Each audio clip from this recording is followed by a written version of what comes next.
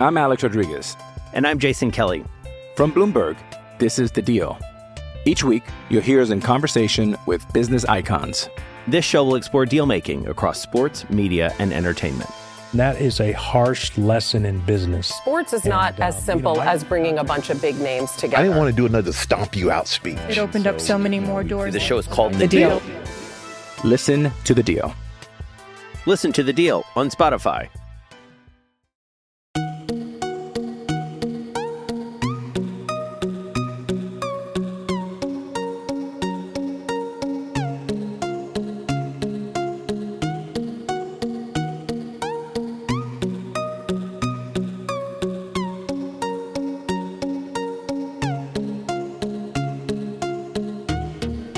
Welcome into Nuggets Numbers. I am your host, Ryan Blackburn at NBA Blackburn on Twitter.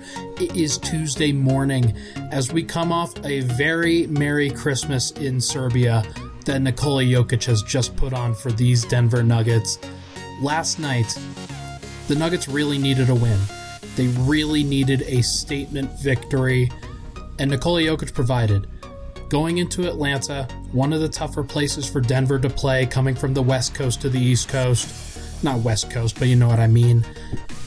It's a tough road trip, and it's generally combined with a trip to Washington and a trip to Miami and a trip to Charlotte. And now they had to go into Atlanta after coming off of a tough loss to the Washington Wizards. That was really a gut check. That really said, you got to put on.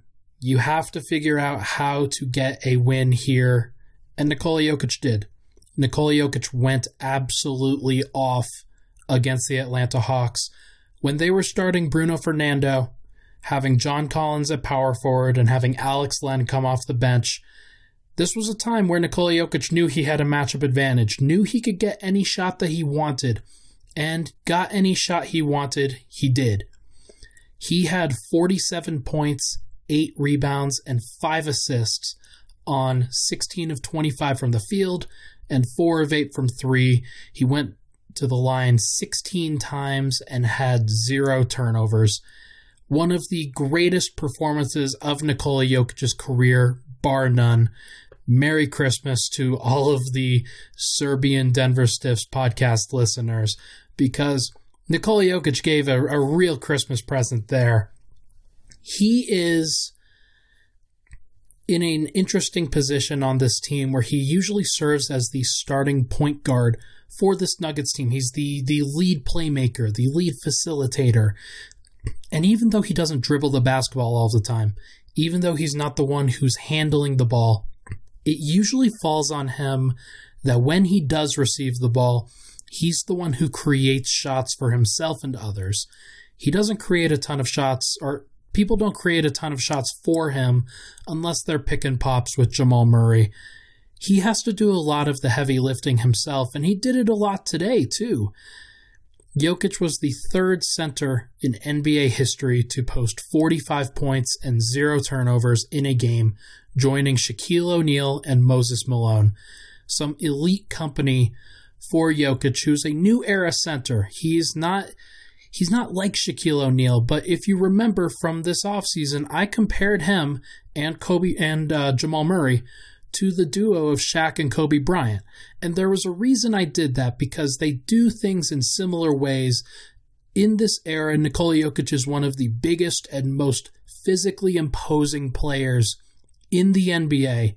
He does it in a different way than Shaquille O'Neal does, and he passes a lot more. He's more creative, but as athletic as Shaq was, that's how skilled and finesse-laden Nikola Jokic is, and he really showed that tonight.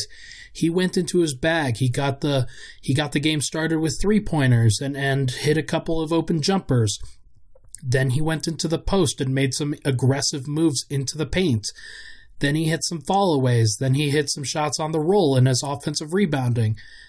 He got to the line 16 times, and I don't think it's a coincidence that Jokic's career night comes when he shoots 16 free throws. That was also a career high. He has never shot or exceeded more than 14 free throws in his entire career. And this is the game that really showcases, in my opinion, what Nikola Jokic's game would look like if he had consistent respect from the referees, because he was getting hacked. These were foul calls. These were times where in previous games where he's matched up with somebody a little bit more high profile that he doesn't always get those calls. He got the calls tonight. It allowed him to get some easy shots at the free throw line, but more than anything, it slowed the game down for him. It allowed him to accumulate 11 of 16 free throws, and it made things a lot easier instead of just having to bang the entire time with the opposing team. Hitting 4 threes was super important. He shot 4 of 8 from 3, established that rhythm.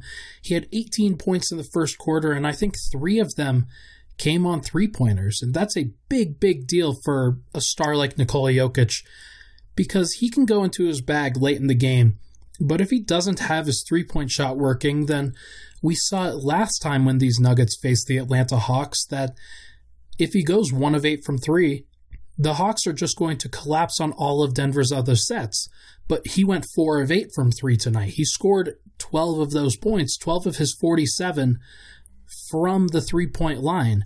It opens up his entire game. It allows the mid-range to open up. It allows the paint to open up. It allows passing lanes to open up. It really helped that Nikola Jokic was on his game tonight. It's what makes Nikola Jokic so infuriating at times, honestly, because when the Nuggets are facing a below-average team like the Atlanta Hawks, Jokic just showed the capacity to go for 47 points. He took 25 shots. He really had it going tonight in a mismatch, and there have been situations earlier this year, many actually, like how about against the Wizards on Saturday, where Nikola Jokic only attempted 10 shots, where he's gone invisible at times, hoping that guards would carry the scoring load, hoping that Paul Millsap would take some of the burden. Will Barton and Jamal Murray have done a really good job of stepping up for this Nuggets team, but it's not without the assumption that Nikola Jokic eventually has to take the reins, and take the reins he did tonight, but it really doesn't help when it's so irregular at this point. Sometimes he'll take 10 shots, sometimes he'll take 25. It's a tough thing for the Nuggets players around him, I'm sure, to really gauge, because on a night like tonight, Jamal Murray did the right thing and he was passing to Nikola Jokic very frequently. He wasn't jacking up a lot of shots. Paul Millsap only took 3 shots tonight. Gary Harris took 12 shots, although 6 of those were threes, and I think all 6 were open or wide open shots. So those are shots he really has to take, in my opinion, especially if the Nuggets are going to be a serious playoff team. They have to take and make open shots. But sometimes these other players can carry the load, and they did early in the season. Paul Millsap hitting 45% from 3, Will Barton hitting around the same thing. Those other guys were carrying the load for a lot of that time. But sometimes those other role players cannot. Sometimes they do, and it's not even enough, like when Jamal Murray had 39 points on Saturday. Even though he had 39, the Nuggets still had to amass 128 points to overtake the Washington Wizards. Washington had 128, and Denver only had a measly 114. They had a great offensive performance overall because Jamal Murray was so hot and doing amazing things really well. But Nikola Jokic didn't really come to the party that day. And the Nuggets need him to. They need him in those situations. Today was a different time. Jokic got involved very early, very often. He had, I think, 18 of the Nuggets' 29 first quarter points. And when you get into that kind of rhythm early, it really sets the table for everybody else around you. It really makes it easier for them to say, okay, we can get our shots when Jokic is off the floor, but when he comes back on, we want to keep him involved because he could really help us get somewhere. He could really help this Nuggets team score points when a lot of other guys don't have it going. Paul Millsap, like I said, only shot 3 shots tonight. He didn't even make one. Gary Harris was 2 for 12. He didn't have it going. Jamal Murray kind of had it going, but not really. It was fine. It was okay. Will Barton really had it going, and that was great. That was extremely needed. But Jokic was the guy that they really had to orbit around, the guy that they really had to make sure that he was involved in everything that they did because he had the mismatch. He had the opportunity to go for points. And in a scenario where the Nuggets needed a win, Jokic really delivered. So that's a major thing to see. And you hope that it makes sense going forward, because when Jokic attempts 14 shots or more, the Nuggets are now 17-5. In 22 games, they've won 17 of them, with Jokic being aggressive with his own shot. It's not just him being aggressive. He's not the only factor, and that sometimes he has to be past the ball, but it's a major factor because he has the wherewithal and he has the luster to demand the basketball because he is the best player. Everybody knows that he's the best player. If that's what he wants to do, the Nuggets are going to give him the ball. They're not going to ice him out on any occasion. If he feels like he has an opportunity to really help the team by scoring, they will let him score. They will let him at least have that opportunity. That's not something that I think any Denver Nugget would really argue with at this point. When he has wanted to take those shots, they certainly want him to as well because they see the capability in him. I think he's the only guy who struggles to see the capability of his scoring at times. He was dealing tonight. Absolutely awesome. He shot 4 of 8 from 3, but so many of those shots that were on the interior were really impressive post shots, really impressive takes, really impressive offensive rebounds where he was just physically overpowering the people around him. So what this means to me going forward, what this means to the Nuggets going forward, in my opinion, is that the bar has now been set even higher for Nikola Jokic. He can score when he has that matchup advantage, and I think he has to be held accountable if he has that matchup advantage and does not take advantage of it, and the Nuggets struggle offensively and don't score enough points. If he has a matchup advantage but chooses to get other people involved and they're blowing somebody out, then I get it. Then it's understandable. Then that's a really great situation for getting other people involved and helping get the offense going in a variety of other ways. But when people are struggling to score, when the team around him is struggling to generate equal and efficient shots, Jokic can sometimes still fade into the background on occasion. This matchup specifically, this game against the Atlanta Hawks, I think marks a point on the calendar where Jokic has to be held accountable if he's not taking at least 10 shots a game. He should be taking even higher than that. It should be around 14, 15. I know that some people are kind of turned off by that narrative that he has to take a certain number, but it really helps to free up the people around him when he's staying aggressive, when he's getting down on the block, when he is showcasing just how good he is, because it opens up so much for the team around him where he can make these incredible passes out of the post, or he can kick the ball out when he's double teamed or triple teamed, or he can still hit the fadeaway. He can hit that Sombor shuffle. That's something that I think you would love to be able to do. Just try shit. Just do what you need to do. He's in a situation over these next 3 games where the 3 primary defenders on him, I think, are going to be Maxi Kleber, Tristan Thompson, and Montrezl Harrell. I think that Kevin Love will probably start in that Cleveland game. Maybe Kristaps Porzingis is in the Dallas game in a couple of days. You never know.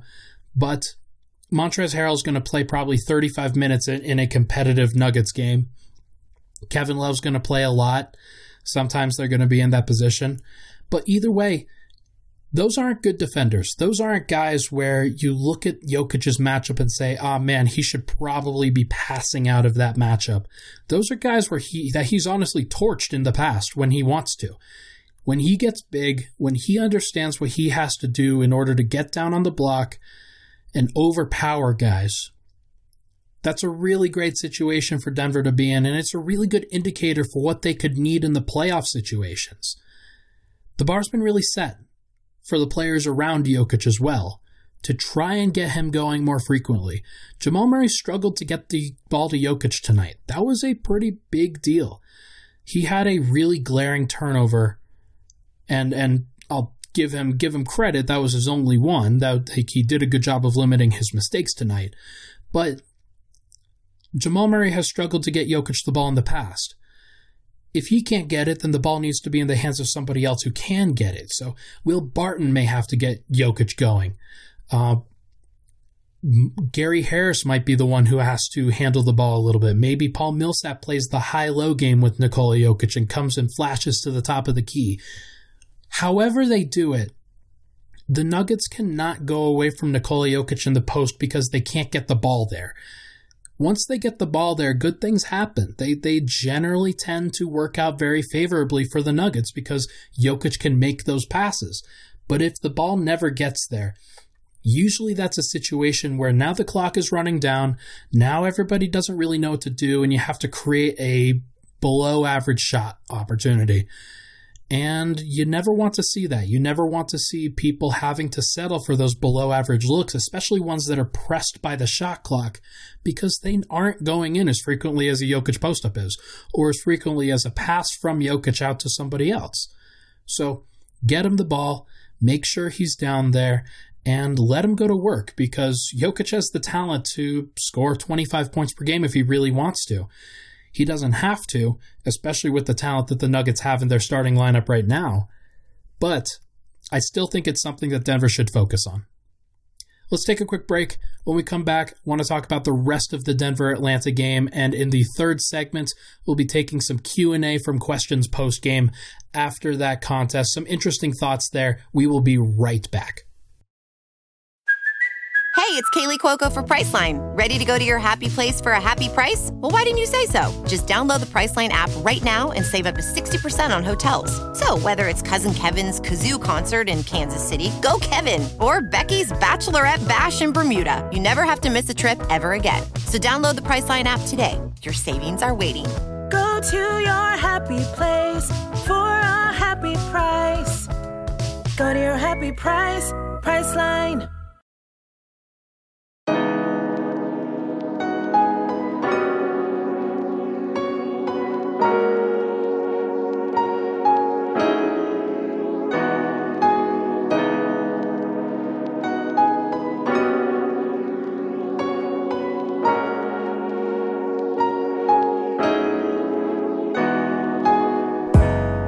And we're back. Nuggets Numbers, Ryan Blackburn here.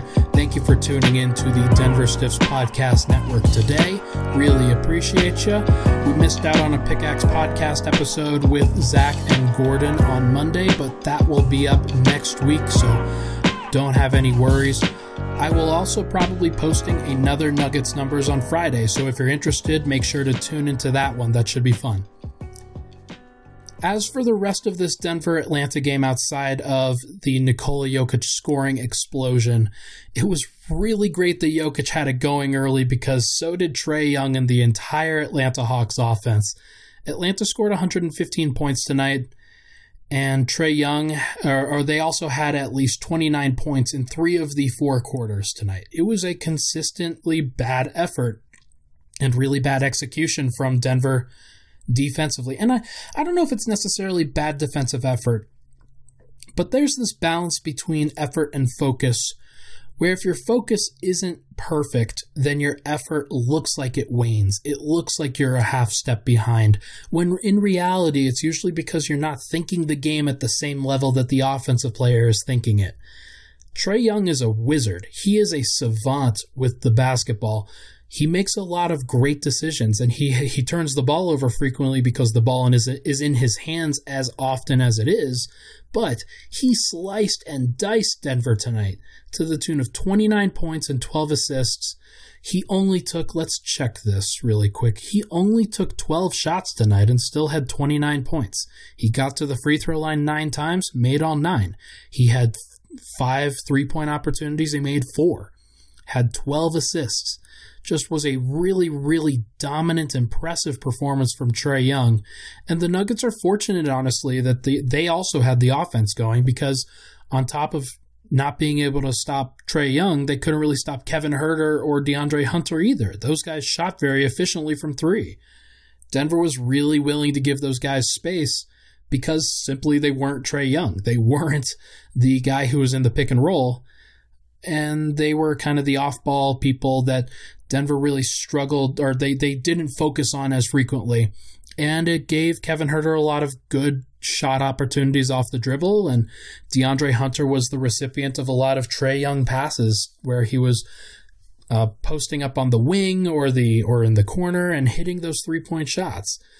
That's a really tough look for Denver's defense, because this was a really big issue going into it, where Nikola Jokic had to step up and he has to double the ball, basically. That's what Denver's pick and roll scheme generally calls for. Jokic is usually up at the level of the screen, and usually that involves letting the pick and roll man go.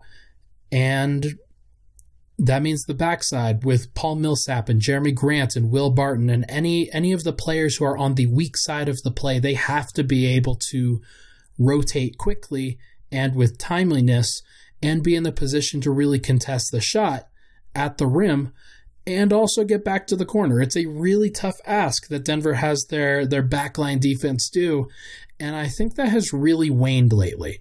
It's one of the reasons why, and I'll talk about this in the next segment, but there's a reason why Denver's defense has really struggled, and I don't know if it's necessarily because anybody's effort is bad, but I think the execution of the scheme has actually been a lot worse than let on. But yeah, Trae Young was awesome. He hit some crazy shots tonight. When he had just a small bit of space, he even hit a 35-foot three-pointer against Jamal Murray that caused Michael Malone to take a rage timeout because it was in transition and it was following a Denver miss, and that's just kind of how things go. But that was a real situation where Denver could have let go of the rope, and they were fortunate enough to get some stops late, get enough stops and enough scores to really make it work. But Atlanta brings the exact formula Denver struggles with defensively, and they're a team that really spaces the floor. They take a lot of threes. How many threes did they take tonight? They took 39 threes of 77 field goals. So they were trying to outmath the Nuggets, basically. M-A-T-H, outmath. And it's really understandable with the look of their shot chart. I'm looking at it right now. I see 1, 2, 3 real mid-range jumpers. One of them was by Trae Young. One of them was by Kevin Huerter. One of them was by Cam Reddish. The rest of these shots were either threes or in the paint. And that really says to me that the Nuggets were doing a pretty bad job of containing the pick and roll, of containing the guys that they needed to contain in order to make these shots less efficient. Because when you're forcing more mid-range looks, usually things end up better. Denver didn't really force anything tonight. They only forced 10 turnovers. They let the opposing team kind of take the shots that they wanted to take, and Denver was fortunate that they were making more shots than Atlanta was making. So this is it's a little bit less concerning than the Washington game, but I still think that it is worrisome. As for the rest of the players' kind of individual offensive performances, Will Barton on his birthday did a lot of cool stuff. He had 28 points, 9 rebounds, 5 assists, led the team in rebounding. What would the Nuggets really do without Will Barton at this point? He just does it all. He does everything that the Nuggets need. He scored 28 points on 20 shooting possessions. He just had it all going tonight. He even had a really nice alley-oop that made SportsCenter tonight. I captured something on my Twitter page. Take a look at it if you so choose. They took a lot of pictures of Barton's face. He made some very funny faces while he was dunking that basketball. So very excited to get up that high, and I don't blame him. He got up really high for that ball. His ability to score off the dribble has also been just extremely helpful for Denver's offense, obviously. Denver struggles with their guard penetration at some points because Jamal Murray and Gary Harris and Paul Millsap are often very reliant on Nikola Jokic to create shots for them. Will Barton, not as reliant, it's not as necessary for him to get a screen or to have a backdoor pass thrown to him. He does score on those possessions, but he also kind of plays that two-man game with Jokic where he'll pass Jokic the ball, Jokic will give him right back, run the DHO. if the defender goes under the screen, Barton's comfortable shooting the mid-range pull-up, and he's shooting it at a lower efficiency than I would like, but his willingness to shoot it and his confidence shooting it usually draws the defender out a lot. So I'm okay with him shooting that shot. It's something that's in rhythm for him, and it could be really helpful in a playoff series when things are breaking down. So very impressed with Will Barton once again. The Nuggets would be in a bad place without him. Like I talked about a little bit earlier with Jamal Murray, he had an up and down game. He struggled with Trae Young and Kevin Huerter on the defensive end. Those guys are really good. Trae Young, very jittery. Kevin Huerter, 6'7", taller than Jamal Murray, was able to get his shot off over him on the perimeter. Really impressed with their backcourt offensively, but on the other end, Murray, to his credit, he was very low mistake except for that one turnover that he had throwing the ball to DeAndre Hunter while he was trying to get it to Jokic in the post. Murray only had one turnover. He accumulated 8 assists in a variety of ways. He was one of the main guys on the bench unit in the second quarter that helped Denver kind of extend their lead a little bit and give them some wiggle room. Jokic was actually in the plus-minus department. He was an even plus-minus. Paul Millsap was a -10. That's really representative of who was playing with the Nuggets starters at that point. The Nuggets starters weren't that great. Jamal Murray was one of the main reasons why the bench was really good and finding some really efficient shots. He was creating some shots really well for everybody. Had some passes to Jeremy Grant and Monte Morris and Mason Plumlee, I believe. So you love to see it from Jamal. And he didn't really have the shot going today, but in moments where it counted, he posted up Trae Young, made a grown man move on a very small player, and shot the ball very efficiently right over him. And that was one of the main baskets that kind of sank the Atlanta Hawks right at the end of that game. So good performance from Jamal. Not great, mostly up and down, but understandable. He also took a really big shot from Alex Len. I think it was in the third quarter. Alex Len made a really dirty play. It's like kind of gruesome, actually. I don't watch it because Murray's face is exposed when he's trying to get through the pick. And instead of just kind of like stepping in front of Murray, Alex Len really throws out an elbow and a shoulder right into his face, and it was extremely dirty. It was just not a clean basketball play, and I was really surprised that it wasn't reviewed for a flagrant foul, because if it had been reviewed, it absolutely would have been called a flagrant foul, because he was quite clearly going for Murray's nose. Like, it was just kind of awful. So Murray has had a lot of situations where he's fighting through picks and he gets caught the wrong way. He gets his knee bumped. That was the Jakob Poeltl special from the playoffs last year. So hopefully he stays healthy. Hopefully he gets right. The Nuggets need him. He just had 39 points. Tonight he had 8 assists. Like, he's growing. He really is becoming a better player, a more consistent player.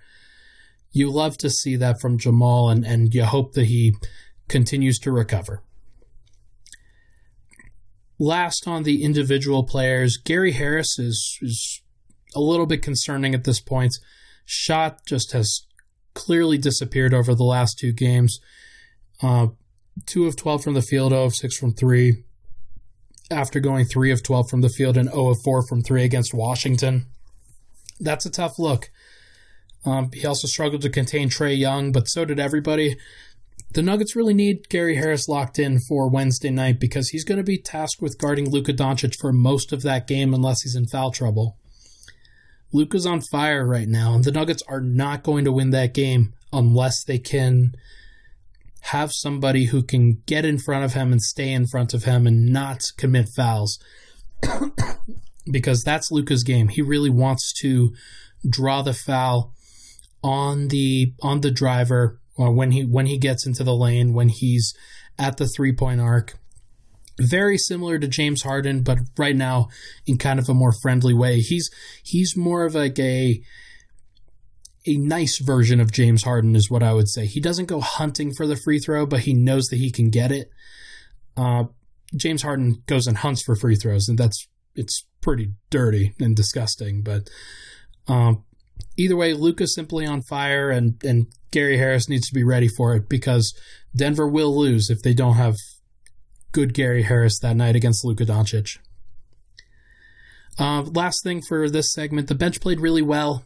Like I talked about with Murray, also with Barton, each of those guys was really good with that bench unit. The entire bench was a +8, a massive turnaround after the Washington debacle on Saturday. So got to give them credit. Monte Morris was really good. He had 14 points on 6 of 9 shooting. Hopefully he can get to that more efficient place because some of the numbers on him in the pick and roll and spotting up and some of the numbers that were really good for him last year are not as good this year. They're looking a lot more average. And there's a reason why he's not playing as much. It's not just because Gary Harris is healthy and Will Barton's healthy. It's because Monte Morris has not been as good as he was last year. So hopefully he gets back to that point. This could be a really good springboard moment for him. Michael Porter Jr. also led the team in plus-minus, which is something I never thought I would say this year, at a +17. He had a couple nice passes, 2 blocks, and he did his thing scoring on a low volume. He had 20 minutes tonight, and that's, I think, kind of right where the Nuggets should want him to be. Monte Morris was the one who took most of the shots, and some of those shots are going to go to Michael Porter Jr. in some instances, and Will Barton took 20 shots tonight. Some of those shots will go to Michael Porter Jr. in future games. So once he gets into that position, I think as he continues to get more comfortable and more ingrained in this unit, I think he'll continue to be better. He continues to make some strong plays. He had 2 assists. He had 2 blocks. Hard to hate on that with Michael Porter Jr. tonight. Okay, let's take another break, and when we come back, we are going to go through some Q&A. Got some questions about Paul Millsap, Denver's record with Jokic, and how Denver performs defensively in certain situations. We'll be right back. I'm Alex Rodriguez. And I'm Jason Kelly. From Bloomberg, this is The Deal. Each week, you'll hear us in conversation with business icons. This show will explore deal-making across sports, media, and entertainment. That is a harsh lesson in business. Sports is not as simple as bringing a bunch of big names together. I didn't want to do another stomp you out speech. It opened up so many more doors. The show is called The Deal. Listen to The Deal. Listen to The Deal on Spotify.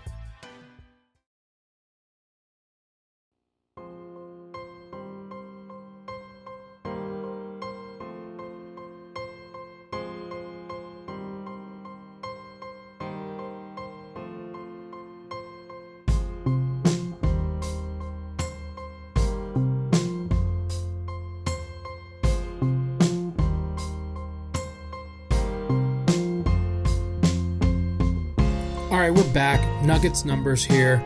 Ryan Blackburn at the mic, talking to you guys through some statistical stuff from Denver's past few games, especially this Atlanta game. Going to go through 3 questions post-game here.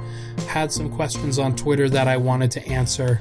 Sam Anderson asked me, what's going on with Paul Millsap right now? And the short answer is it's really not that bad. He had a bad game tonight, don't get me wrong, but over the last 8 games, he's been fine. He just hasn't shot the ball as well from 3. The long answer is a little bit more difficult, so let's get into it a bit. Over the last 8 games, he's averaging 11 points, 6 rebounds, 2 assists on 24 minutes per game, 46% from the field, 33% from 3. 33% is the key number there, because most of those numbers are pretty similar. Most of those numbers are in the position that you expect them to be. On the season, he's averaging about 12 points per game, and 11 points per game is really not that far off of that. The reason why I took the last 8 games, by the way, was he sat out a couple of Denver's first couple of games on their 5-game homestand, and when he returned is the point where this 8-game period for him starts. The numbers that he has accumulated at that point, they're not that far off of his season averages. The 2 places where he has struggled, though, are 3-point shooting and kind of his overall defensive impact right now. So the three-point shot is understandable. He wasn't always going to shoot 45% from three. Nobody would expect him to. That's just not something that you expect from a guy who's really a career, 34% from three, 35% from three, maybe even a little bit lower. Let me check there real quick because I'm actually kind of interested myself. He is a career 34% three-point shooter. On the season, he's shooting 42.5%, so massively overperforming.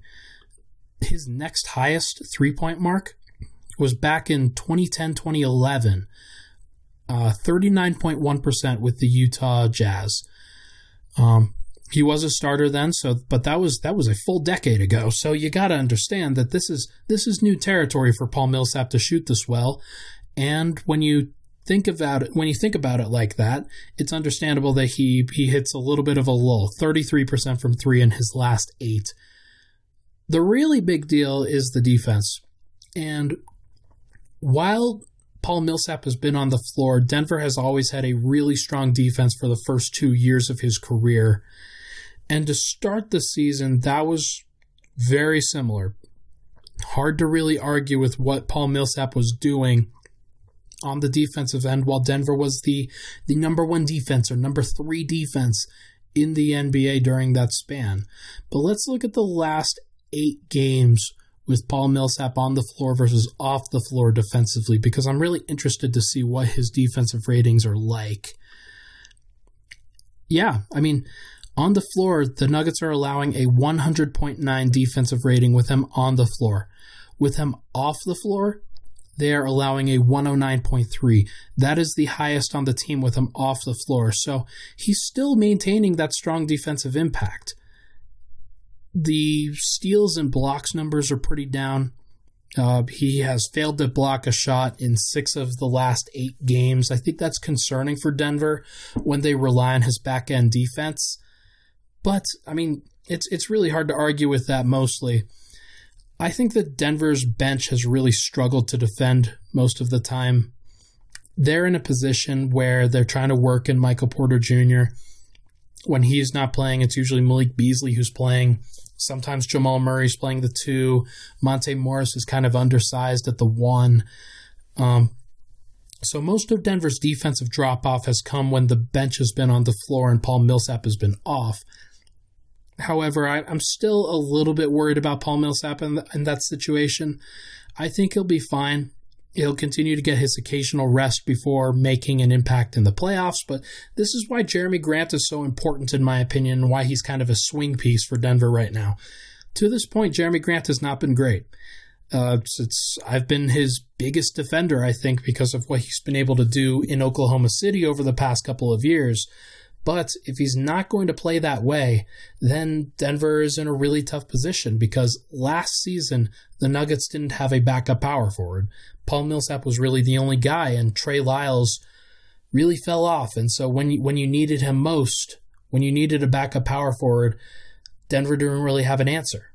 So they went to Torrey Craig. They went to Mason Plumlee at the 4 next to Nikola Jokic. And that was one of the primary reasons why Denver couldn't defend the Portland Trailblazers in the playoffs, is because they didn't have a counter for when Paul Millsap was not at his best.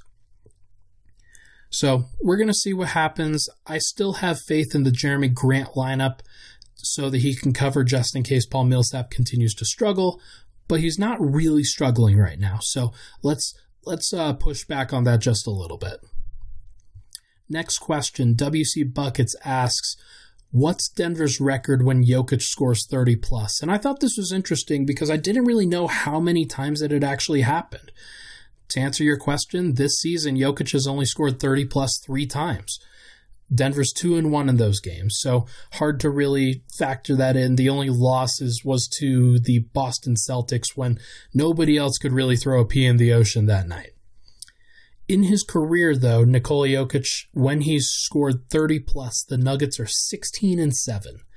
And that says to me that it's not like an indicative number either way, because of course when Jokic is going to score, Denver's going to win more often than not, don't get me wrong, but it's not always about the scoring in those situations. It's just about involvement, because if Jokic is involved, then the Nuggets are going to win.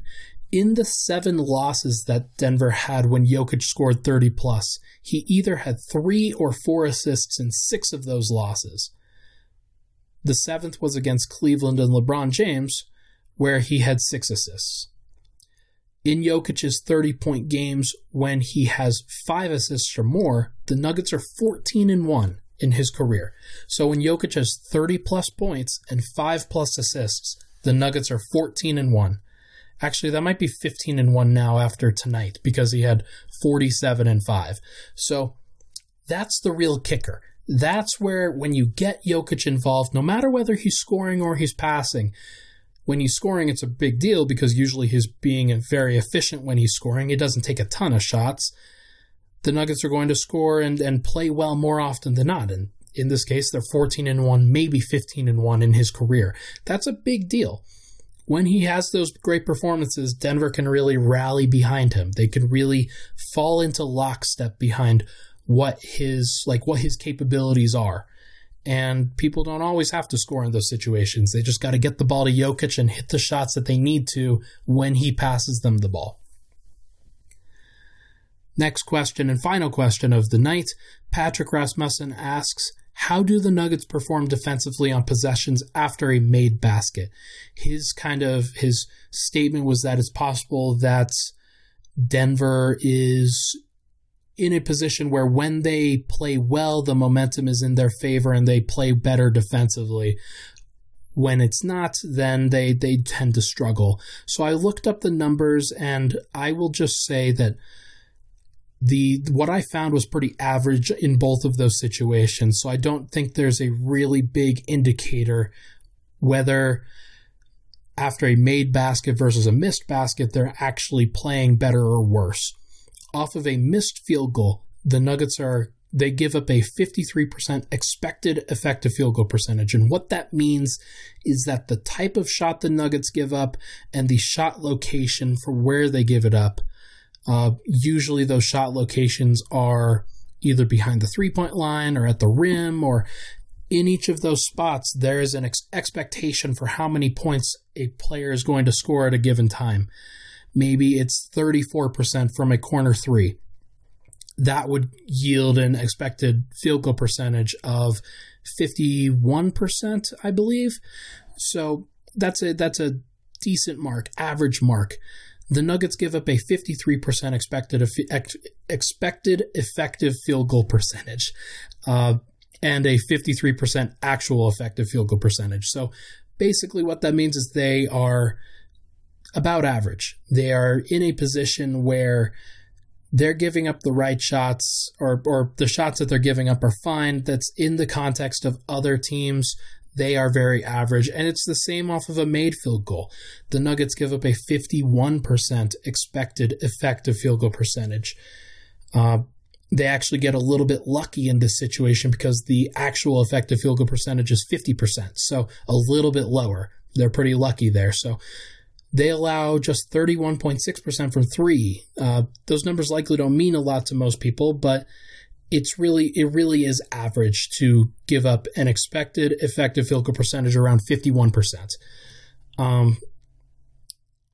But a lot of the teams that give up the lowest effective field goal percentage in those situations are teams like Utah and Milwaukee and Philly. They really prioritize limiting teams from guarding or from taking shots in the places that they want to take them, whether that's behind the three-point line or behind the arc, or at the rim or at the free throw line.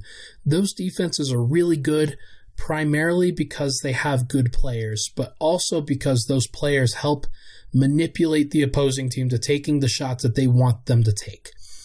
And there's a reason why Utah is consistently a top defense, why Milwaukee is consistently a top defense.